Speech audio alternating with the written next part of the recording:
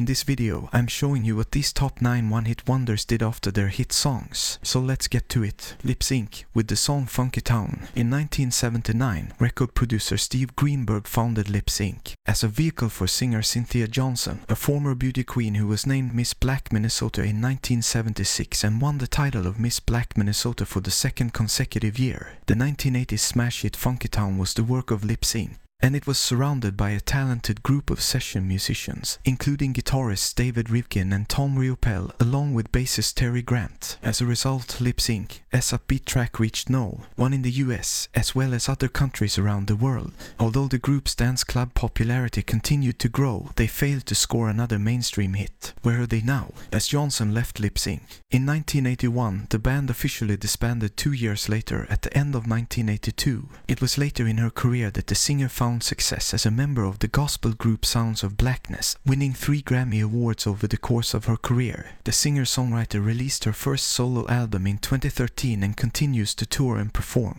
She also has a memoir in the works titled From Funky Town to Higher Ground and teaches whole food classes at wellness centers when she's not making music. In comparison, Rivkin got to be better known as David C., the record producer and engineer known for his work with Prince. More recently, he has worked in film, contributing to the soundtracks of Shattered, Where the Money Is, and I'll Be Home for Christmas. Soft Cell with the song Tainted Love. Mark Almond and David Bohl met while attending Leeds Polytechnic University in the UK in 1977 and formed a synth-pop duo called Soft Cell. In 1981, Soft Cell had a breakthrough with their version of Gloria Jones' 1965 song Tainted Love, a song originally released in 1965. It reached no. 1 in 17 countries and no. 8 in the United States during its 43 weeks on the Billboard Hot 100 chart, setting a record for the longest continuous stay on the chart. In the UK, Soft Cell scored some more hits, but never found success in the US. By 1984, Almond and Bohl had decided to part ways, ending Soft Cell. Where are they now? In 2000, Almond and Bohl brought Soft Cell back for a series of performances. In 2002, the duo began touring regularly again, releasing Cruelty Without Beauty in 2002 and Happiness Not Included in 2022.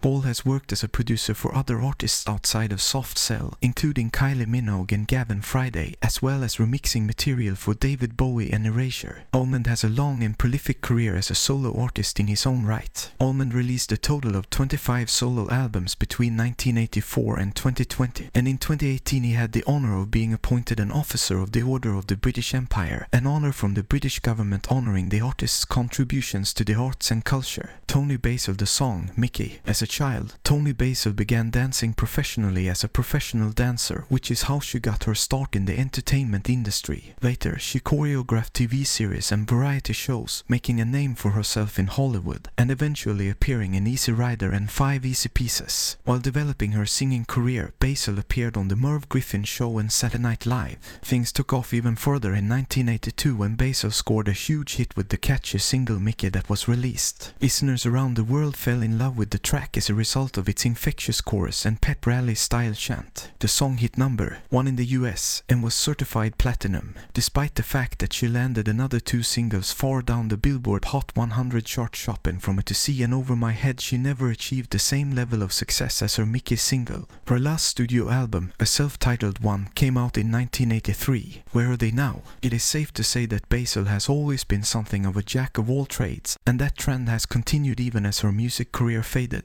The multi-talented artist has been featured in a wide variety of films and television shows, and she has appeared as a guest lecturer at various universities regularly. As a choreographer, she has also worked on a wide range of films, including That Thing You Do, My Best Friend's Wedding, Legally Blonde, and Once Upon a Time in Hollywood. Joey Scarberry with the song Theme from The Greatest American Hero. A session and backup singer for over 20 years, Joey Scarberry got his big break in 1981 when he teamed up with composer Mike Post to write the theme song for the television show The Greatest American Hero. The song, which is now known simply as Believe It or Not, became an unexpected pop hit, reaching number 2 on the Billboard Hot 100 in 1992. The follow-up single, When She Dances, made it to only number 49 on the chart, which marked Scarberry's last chart appearance. Where are they now? In spite of Scarberry's pop success, his work in television continued for many years. He again teamed up with Post for Back to Back, the theme song song for Hardcastle and McCormick, a TV drama from the middle of the 1980s. There were a number of other highlights of his career, including the theme for the TV show Jennifer Slept Here and the songs in the Peanuts special It's Flash Biggle, Charlie Brown. There is also evidence that Scarberry wrote the song No Matter How High, which was a country hit for the Oak Ridge Boys in 1989. In the early 2000 seconds, Scarberry ventured into the world of auto sales, becoming the manager of a Lexus dealership in Southern California.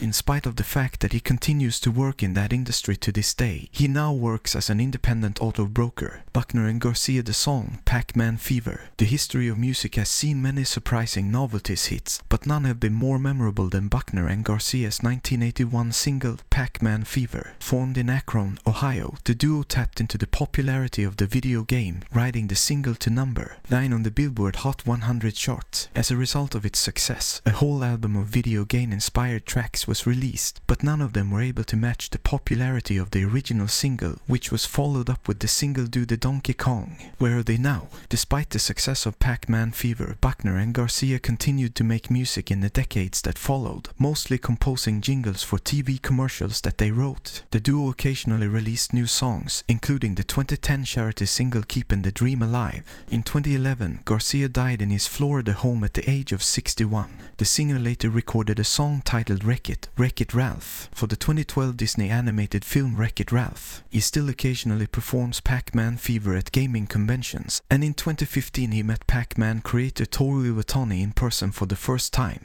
Tommy Tutone, the hit 867-5309 divided by Jenny. Founded in 1978 by Tommy Heath and guitarist Jim Keller, Tommy Tutone's lineup included a fluctuating assortment of bassists and drummers. One of the band's biggest hits was 867-5309 divided by Jenny, a song about a girl's phone number. There is no doubt that the catchy track became one of the most recognizable songs of its era after reaching number 4 on the Billboard Hot 100 chart. Despite that, Tommy Tutone was unable to ride the momentum of those hits into further hits. In 1983, the group disbanded due to financial reasons. Where are they now? The band released an album in 2019, Beautiful Ending, with Heath once again at the helm. Despite leaving the lineup, Keller is still active in music. He became the director of Philip Glass publishing company Dunvegan Music Publishers and founded his own publishing group, St. Rose Music. Heath Keller also released 4 solo albums between 2009 and 2022. Currently, he is employed as a computer analyst and software engineer at a company in Portland, Oregon.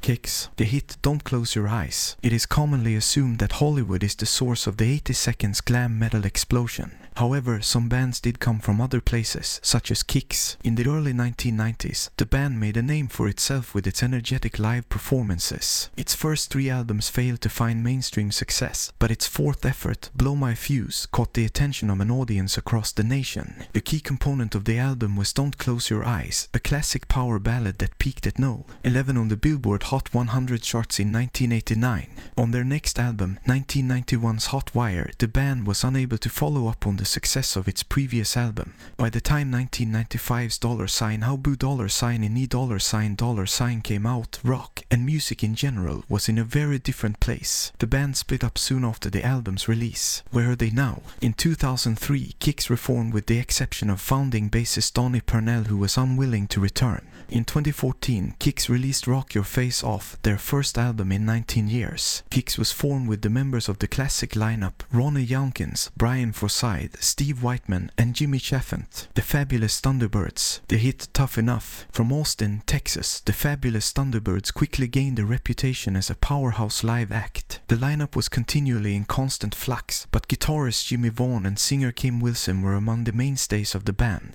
Although the Fabulous Thunderbirds opened for the Rolling Stones and Eric Clapton, they failed to achieve commercial success. Tough Enough peaked at number 10 on the Billboard Hot 100 in 1986, helped by its inclusion in the movies Gung Ho and Tough Guys. The album of the same name went platinum. It is worth noting that although the Fabulous Thunderbirds had some success on other soundtracks, including being a part of the hugely popular Cocktail soundtrack, they failed to crack the top 40 once again. Where are they now? As soon as he left the Thunderbirds in 1990, he began recording Family Style with his younger brother Stevie Ray Vaughan, but Stevie Ray succumbed to a helicopter accident before the album was released. Since 1994, he has been working on a solo career, releasing releasing more than a half-dozen albums over the past 2 decades. He has been nominated for 4 Grammy Awards as well. Wilson continues to front the Thunderbirds while also performing and releasing material as a solo artist. A new album by the fabulous Thunderbirds called Strong Like That was released in 2016. After the Fire, the hit Der Kommissar. Der Kommissar was originally a song by Austrian singer Falco, best known for his hit song Rock Me Amadeus. While the original song was performed in German, the band After the Fire eventually released the song in English to a broader audience. Prior to the release of the song, the UK group had been turning heads in its homeland and creating enough buzz that in 1982 they were booked to open for Van Halen on the Hide Your Sheep tour. By 1983, After the Fire had dissolved due to disagreements within the group, and by the time their new song, Der Kommissar, took off in the US, peaking at number 5 on the Billboard Hot 100. Despite the success, After the Fire had separated due to disagreements within the group.